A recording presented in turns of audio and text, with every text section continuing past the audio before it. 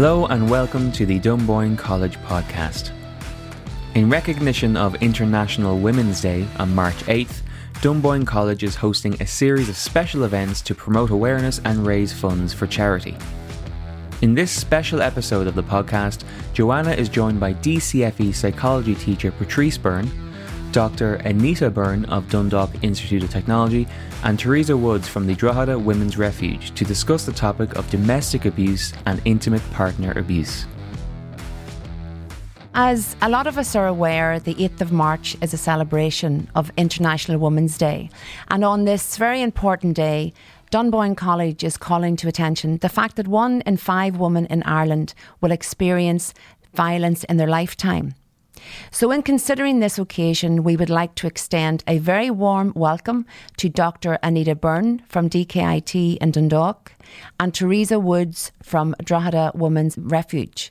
Both Anita and Teresa have extensive experience of working in the area of domestic abuse and intimate partner abuse, and will speak about the warning signs of coercive control and intimate partner abuse. They will also speak about the support services available for people who feel they may be exposed to domestic abuse and intimate partner abuse.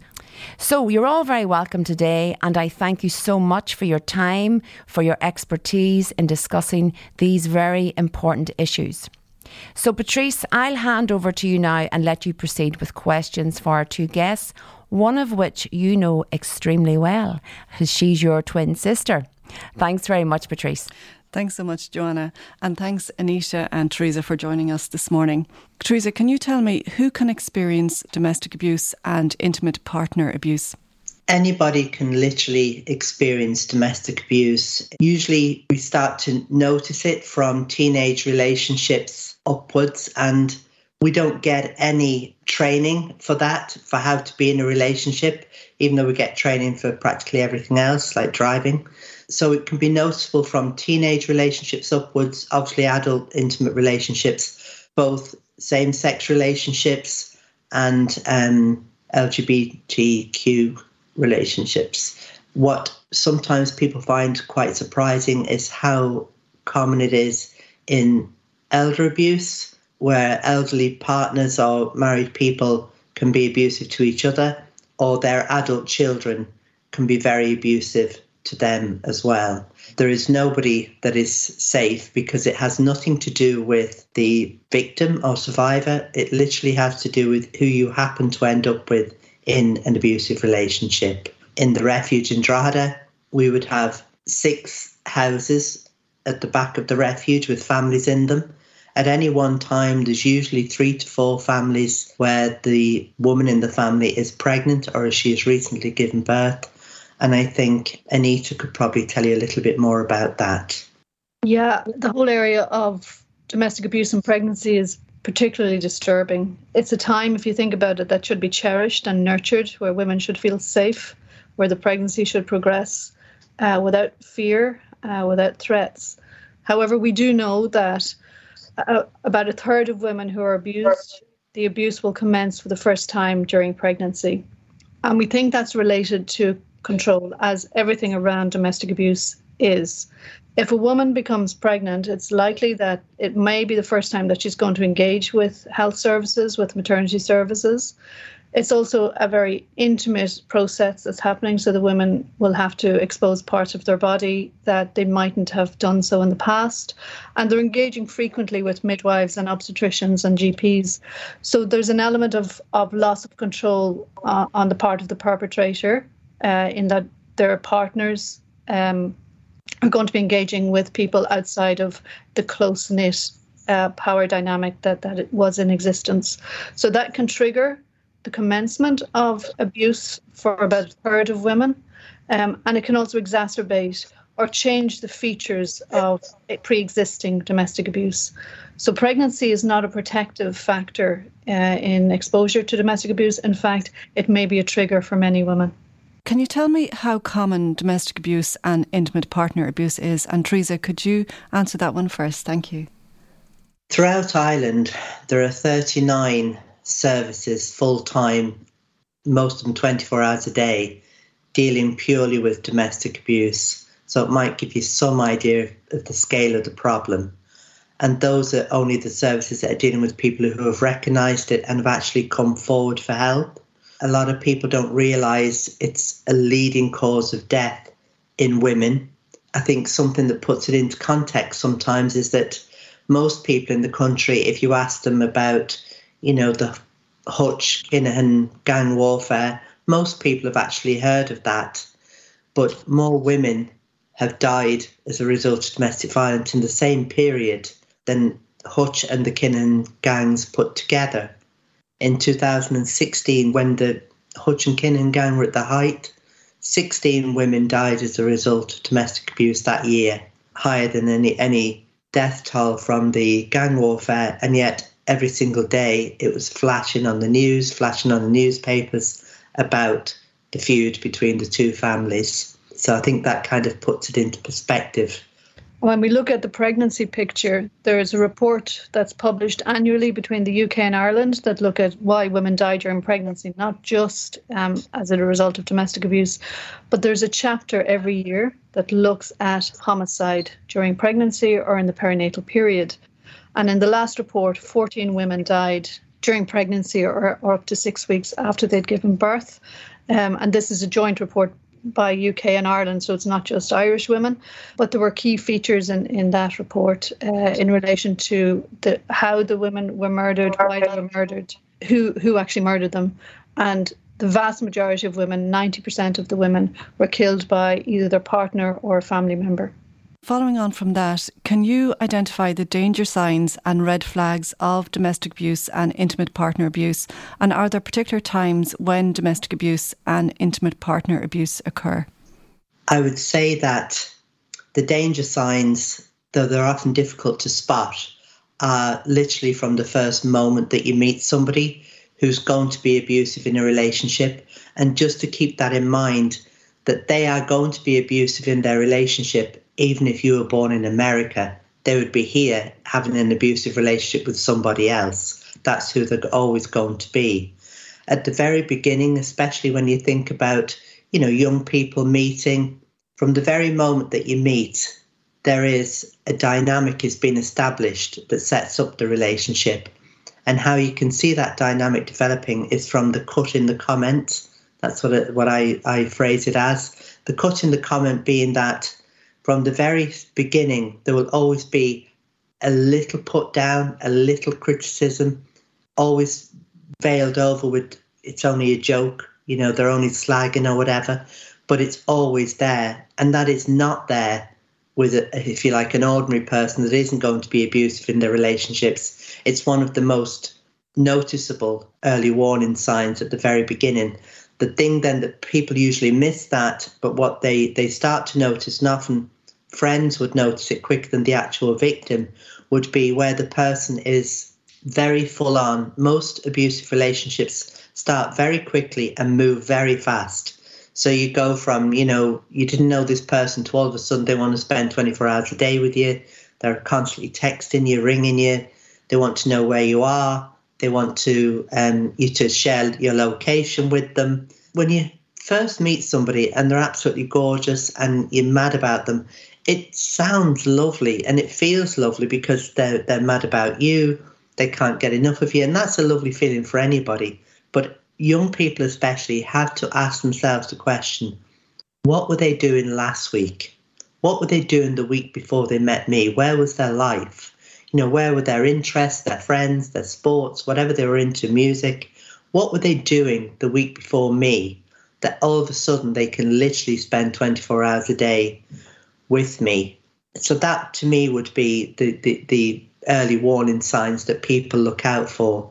And if perpetrators had a handbook, I always say on page 1, it would say, isolate your victim.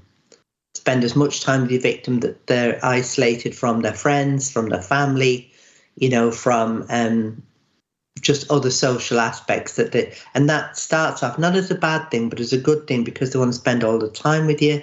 But then it begins that, you're losing contact with your friends and people, and it's very hard in the end of it. But what starts out looking like a good thing ends up looking like isolation. And I suppose coming from that framework of isolation and power and control, looking at it in the context of sexuality, sexual coercion, reproductive coercion, we know that pregnancy can be used as a way to control people, either controlling them to become pregnant, to stay pregnant, or to not stay pregnant. The perpetrator has complete control over the reproductive choices of the survivor of their partner. They can sabotage contraception to make the woman become pregnant without her knowledge or without her choice. They can force their partners to have terminations when the partners really wish to keep the pregnancy ongoing. This brings us into the whole area of sexual coercion and the issue of stealthing, which seems to be on the rise. So stealthing is the removal of a condom during sexual intercourse, when the original plan was to use a condom throughout the sexual act as such. So it's removal of condom without the knowledge of the other person. Stealthing can happen in homosexual relationships where men have sex with men, but mostly would feature in heterosexual relationships where men are having sex with women, and they remove the condom during the sexual act without the consent or sometimes the knowledge of their partner. It's a difficult feature to legislate for and to prosecute. It is considered rape adjacent in the US, but we have very unclear or less clear prosecution avenues within Ireland and the UK. Anecdotally, the incidence does appear to be on the rise amongst younger people. It's also used as a way to, as a feature of reproductive coercion, where maybe the woman may not want to become pregnant, but her partner is using pregnancy as a form of control and may remove a condom during the sexual act in order to have a pregnancy happen. It is something that we need to be very mindful of and is particularly pertinent and particularly appropriate, I suppose, to the people who are potentially listening to us today. Anita, did COVID and lockdown impact on domestic abuse and intimate partner abuse? It didn't necessarily trigger an increase in it. What it did was it triggered an increase in reporting. So the numbers of women who are experiencing, a number of men who are experiencing domestic abuse is still extremely high. The number of people reporting it does seem to have increased during COVID for numerous reasons. The fact that we were in lockdown and that people didn't really have an escape, either the survivor or the perpetrator were within a very close environment, so they didn't really have a means of separating their daily activities. So initially when COVID happened, there were reports of an increase in domestic abuse reporting of about 30 to 40%. More recent formal evidence would suggest that probably 20% increase across the board seems to be the feature. Like I said, there are numerous reasons why this might happen. In recognition of that increased reporting incidence of domestic abuse, again, highlighting the fact that domestic abuse is happening, whether it's reported or not, it's the reporting of it that increased. We're still not seeing the full picture of the number of women and men who are experiencing domestic abuse. The Gardaí introduced Operation Fuisiv in April 2020 as a direct result in the increased reporting of domestic abuse. And Operation Fuisiv was a way of allowing women and men who are experiencing domestic abuse get the help that they need from the Gardaí. It's still in operation. It's not like COVID has gone away and therefore Operation Fuisiv has stopped. It's actually still in operation. So I suppose to answer that question, Patrice, the reporting of incidents has increased, but the incidence is always going to be there, and we're not seeing the true level of women and men experiencing domestic abuse because it's just the reporting of the incidents that's increasing. And Teresa, have you seen an impact of COVID on reports of domestic abuse and intimate partner abuse? Yes, I think that lockdown has actually made for very interesting observations really about domestic abuse that sometimes people mightn't be aware of. I'm a therapist, so I see clients all the time in relation to domestic abuse, and during COVID I was still on the phones speaking to people. And I found something that really surprised me at the time was that for some people who already knew that they were in an abusive relationship with a very controlling person, they actually reported to me that things got better, which I think nobody was kind of, that wasn't being sort of reported, that things got better from the point of view that when they had an extremely controlling partner, that when the partner, after probably about a month of lockdown, realised that the victim, for want of a better word, was not going anywhere, not seeing anybody else, not doing anything else outside of the home, it actually helped the perpetrator to relax, if that's the right word, but to relax their own anxiety around their control issues. And the victims were reporting to me that in some of those circumstances, things had actually improved because, and these were people who already knew that they were in an abusive relationship, that things had actually improved and they'd actually been getting on a lot better than they had for maybe a few years. Whereas I think for some people, where Anita was speaking there quite correctly about the, reporting of incidents, I think for some people, lockdown helped them to realise, I am in an abusive relationship. They actually even had time themselves. They weren't rushing out the door to jobs and rushing kids here and there and everywhere. And they actually had time to actually reflect and look at the relationship and realise this is abuse, So I think there was good things came out of it in a very unusual way, but it also helped victims who even knew that they were in an abusive relationship, even though they realised things had improved. It also gave them a glimpse of what life could be like.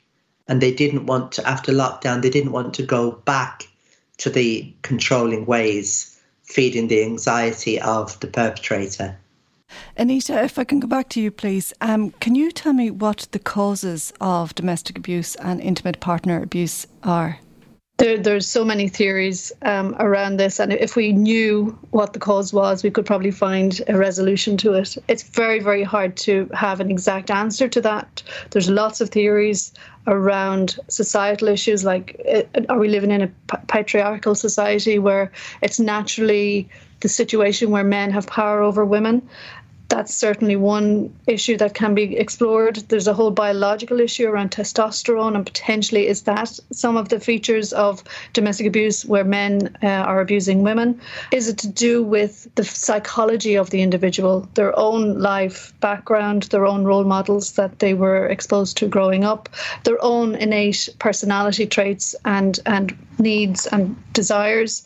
Or is it all of those features? And it's possibly all of those features.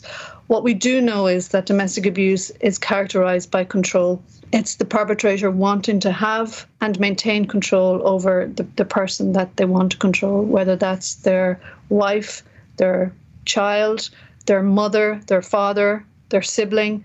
It's about control, and it's about having complete control over that person, and as Teresa had mentioned earlier on, isolating them in order to optimise that level of control.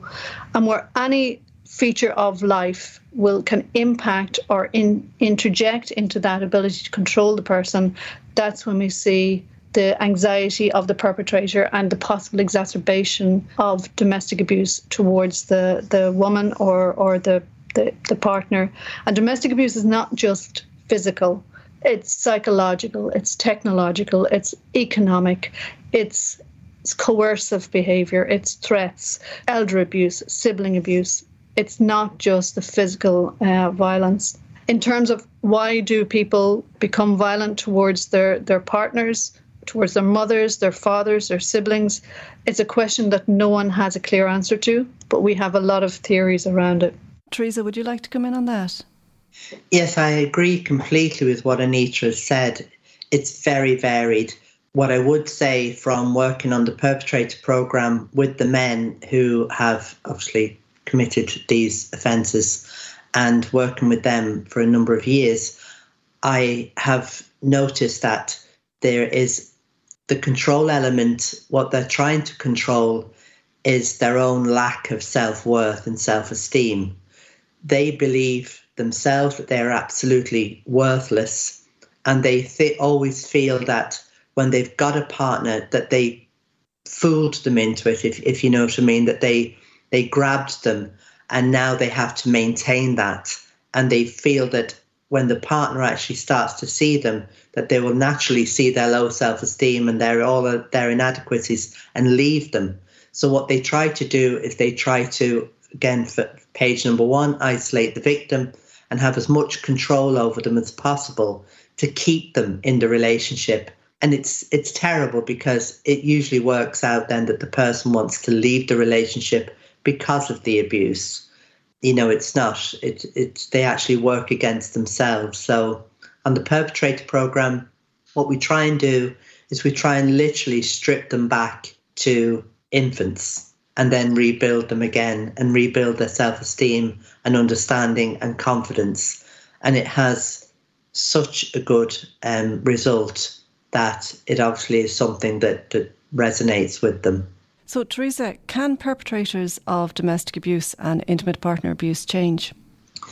Perpetrators can change instantly if they want to. They physically can stop immediately. And at the beginning of the perpetrator program, they're asked to sign a document to say that for the duration of the program, they won't be violent to the partner. And what always shocks the partner is that he can sign this consent to agree to this, and then he's no longer violent. And the perpetrator, because they've always known that they have planned it and executed it, and it's not actually real, they're not really having an explosion or losing their temper, they've planned the violence and the manipulation. It always shocks the victim when they see him sign a piece of paper, then all of a sudden, now he's not violent. But that's one of the benefits of the program, that by the end of the program, the victim is never willing to go back to the way it used to be, because she can see by signing his name, he actually could control it. Can they change? Absolutely. The program can help them cope with that change. And the biggest change on the program is how they treat their children. That's the best thing that happens from that program, that they actually start to see things from somebody else's point of view.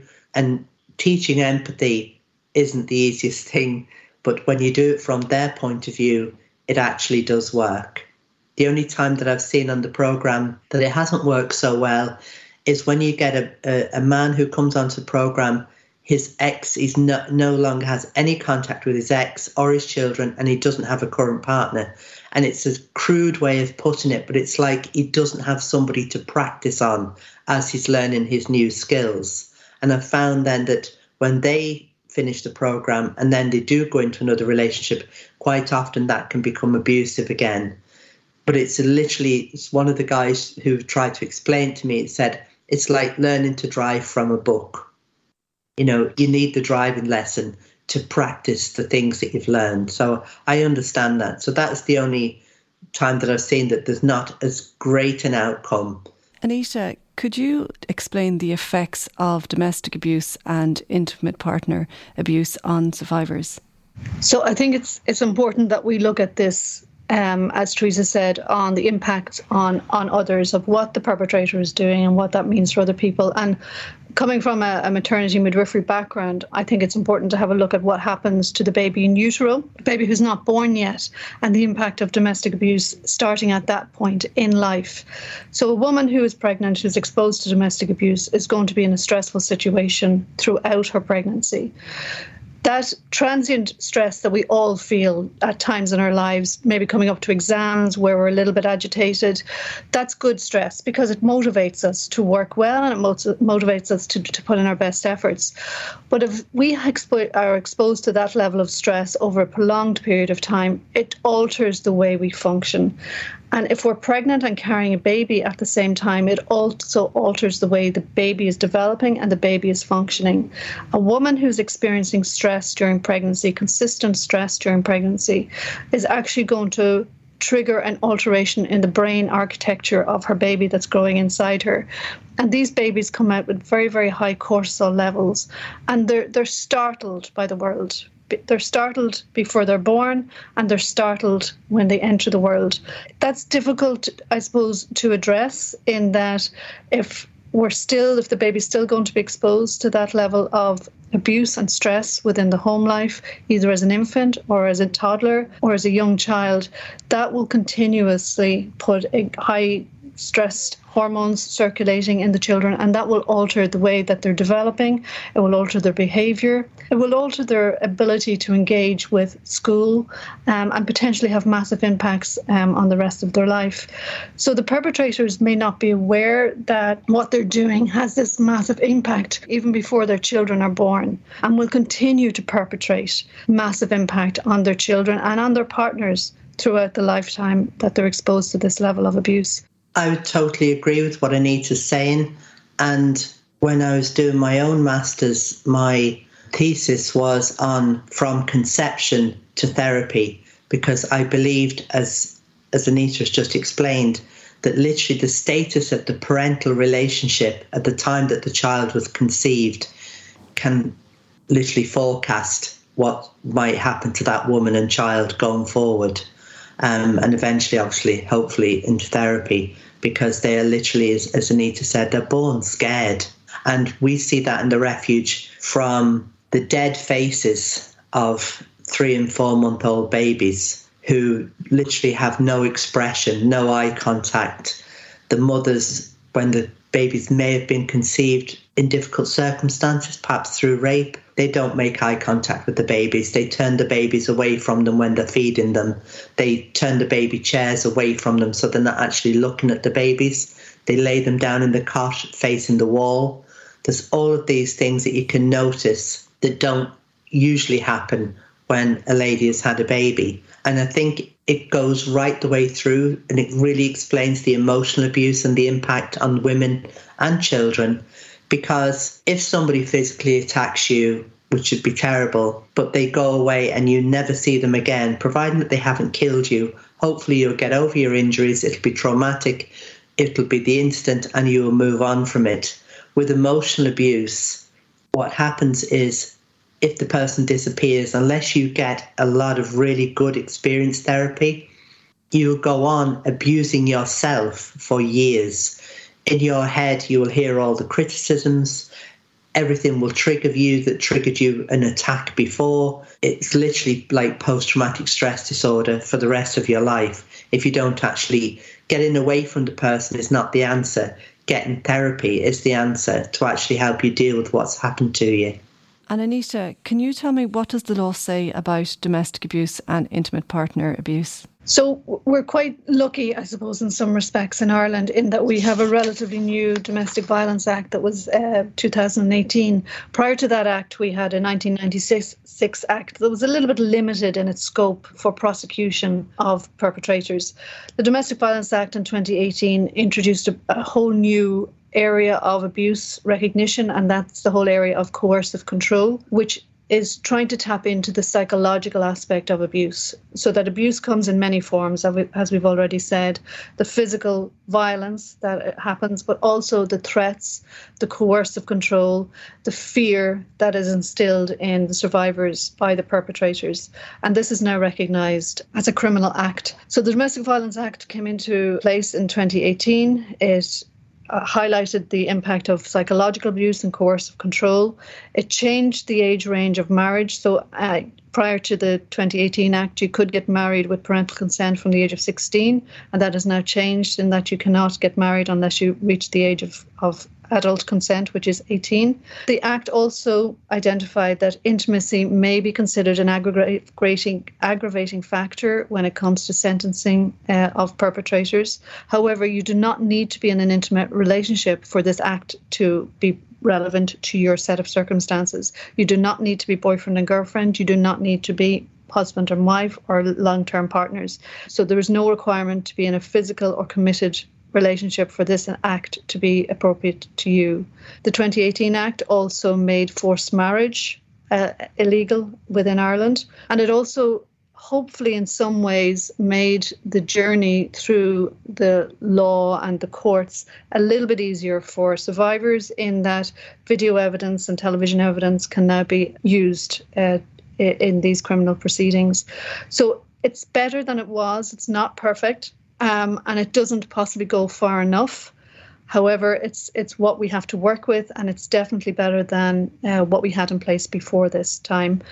There has been major improvements in the latest law of 2018 simply for the fact, I suppose, what it looked like from a practical point of view was that prior to 2018, even after the 1996 Domestic Violence Act, if a lady was, say, living with a man, if she had 4 children with the man and she lived with him for 20 years, no matter what he did to her within the house, she could not even apply for a barring order against him if they weren't married and he owned the house. It was as simple as that. It didn't matter how long they'd been together, how many kids, he could beat her every single day of the week and she could not even apply for a barring order because it wasn't her house. Whereas the emergency barring order came into play in the 2018 Act, which meant that somebody in that situation could then apply for an emergency barring order. It's not permanent, but what it does is it gets rid of the perpetrator to allow her to live in the house in peace, even though it's only for a period of a couple of weeks, but it's where she can then look for alternative accommodation, or she can engage a solicitor, or she can go and get help from a refuge, whatever she needs to do. Prior to that, she literally had nothing that she could do about that because she wasn't married to him. I think one of the really good things about the law, and it as always has been from the 1996 Domestic Violence Act, is that it equally applies to men and women and people in same-sex relationships. There's no distinction. It's not for women, it's for people. And I think that's great. And also, especially what we see a lot of that is often isn't very visible in the community, but the elder abuse, the amount of people that that affects. And just, I suppose, for our listeners now, how can people support a person who is subject to domestic abuse or intimate partner abuse? And what support services are available for them? Who can they contact? A friend or a family member is such an important person to have if you're going through an abusive relationship. And what I would always advise, and quite often in the refuge, what may seem strange, we often get dads ringing the refuge to say, my daughter is in this situation. I've told her I'll kill him. I've told her this. I've told her that, and we have to explain that the best thing he can do is to get the whole family together and explain to them that they need to cherish this person and give her as much love and support and comfort as possible, but not with the proviso that they're only giving this if she does what they want or that she leaves the perpetrator. They need to show her as much love and build her confidence as much as possible and never criticise the perpetrator, which is very difficult for families and friends to do, and they can see what's happening. But what we're trying to get them to do is we're trying to get friends especially to show love and compassion and support for somebody and build their confidence so that they can actually see in their own lives where their hassle is coming from. They can be with their family and have a lovely time and then go home or go to meet the perpetrator and realise that this is a horrible experience by giving them that contrast. Whereas if a person feels that every time they meet up with their friend or their family member that they're going to be, asked about it and queried and what's he done now and why don't you just leave and all that, all it makes them do is stop seeing the family members and their friends because they can't take that pressure as well as what they're already going through. Or they defend the person that they love, who may be a perpetrator, but they love them, and it makes them feel guilty. So they just avoid people, and then you've actually helped to isolate them even more without ever meaning to. So I'd say for friends and family, love bomb them, help them, support them, give them every bit of encouragement that you can, and never criticise the perpetrator. Allow him to criticise. He'll be criticising the friends, he'll be criticising the family, but the person can see that comparison then, and hopefully that will give them the confidence to think, I actually want to be with all these people who love and care about me. These are my people. This other person is, in contrast, really against me, and it might give them the strength to do something about it. And Anita, who are the support services? Who can people contact? Primary healthcare team, of course, your GP, your public health nurse. If you're engaging with hospital services or maternity services, all of the key workers within those fields. We have women's aid, which is the national support agency. We also have Men's Aid Ireland as well for men who may be experiencing domestic abuse. Safe Ireland would be the umbrella agency across the island of Ireland that looks and hopes to help support agencies. And then within each jurisdiction, there would be women's refuges that will be in place for women and families who may be experienced to domestic abuse. We also have to recognise the transgender community, because they're going to be exposed to a lot of abuse potentially. And TENI, the Transgender Equality Network of Ireland, would be a really good support structure there. And of course, the HSE would also be a very good support agency. I'm always reminded of my first engagement with Teresa, when we spoke about this to our student midwives.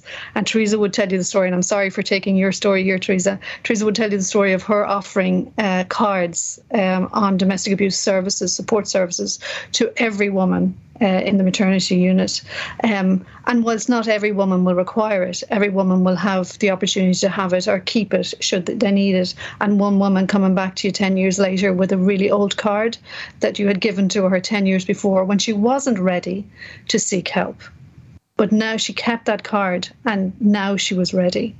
So in that respect, I suppose it's working in the best interests of the person who's experiencing domestic abuse, supporting them, giving them some form of control that they have lost completely because they're in this relationship, and not telling them what to do because they're being told what to do 24 hours every single day, and just support them as best we can. Well, from the refuge point of view and under the umbrella of Safe Ireland, there are 39 services across the island of Ireland. Most of them can be refuges and others are still 24 hours a day. The National Women's Aid Helpline is brilliant from the point of view that if somebody has a language difficulty, they can have a translator online as well at the same time that can assist somebody. And it's free phone, and the Women's Aid Helpline also can ring every other refuge in Ireland to find if there's a space, if that's what somebody needs. But every agency is somewhere where you can go, as in the guards, social workers, TUSLA, Child and Family Agency, nurses, midwives, doctors, everybody, because everybody is aware of this problem, which people don't often realise. Again, going back to obviously I'm involved with Drogheda Women's Refuge, and in Meath there is the Women's Refuge in Navan. But sometimes people don't want to contact a local refuge in case they know somebody. So the national helpline is often good. And again, as Anita said, Men's Aid in Navan is brilliant for men. They'll give them great support and for them. And definitely, when it's a same-sex relationship, there are so many other layers that make that difficult, because quite often I've come across men who have contacted us who are being threatened that if they do leave, they may not have come out to their, family, friends or work colleagues, and the perpetrator is threatening that if they do leave, that they will expose them, as perhaps being gay, something like that. And it's an extra layer. And also a woman walking into an A&E department, say, who might have been assaulted and beaten up, and what looks like her friend helping her, but the female that's helping her might also be the perpetrator. So there are other layers involved there that we need to just kind of be mindful of, really. So thanks to everyone for listening to this podcast, and special thanks go to Dr. Byrne in sharing her insights and her enthusiasm in spreading awareness of this subject. Also, special thanks go to Teresa Woods, who works tirelessly to make women and children safe from domestic violence, and who offers support and hope to women affected by abuse. So if you have enjoyed this podcast, please recommend to your friends and family. Thank you so much to all our guests today. Thank you.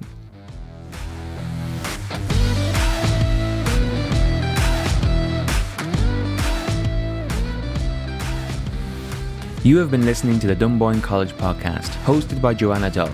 Guests were Dr. Anita Byrne and Teresa Woods, who were in discussion with Patrice Byrne. Sound recording and editing was by Rob Kelly, and this is a DCFE media production. You can find out more about the college on our website, www.dunboynecollege.ie.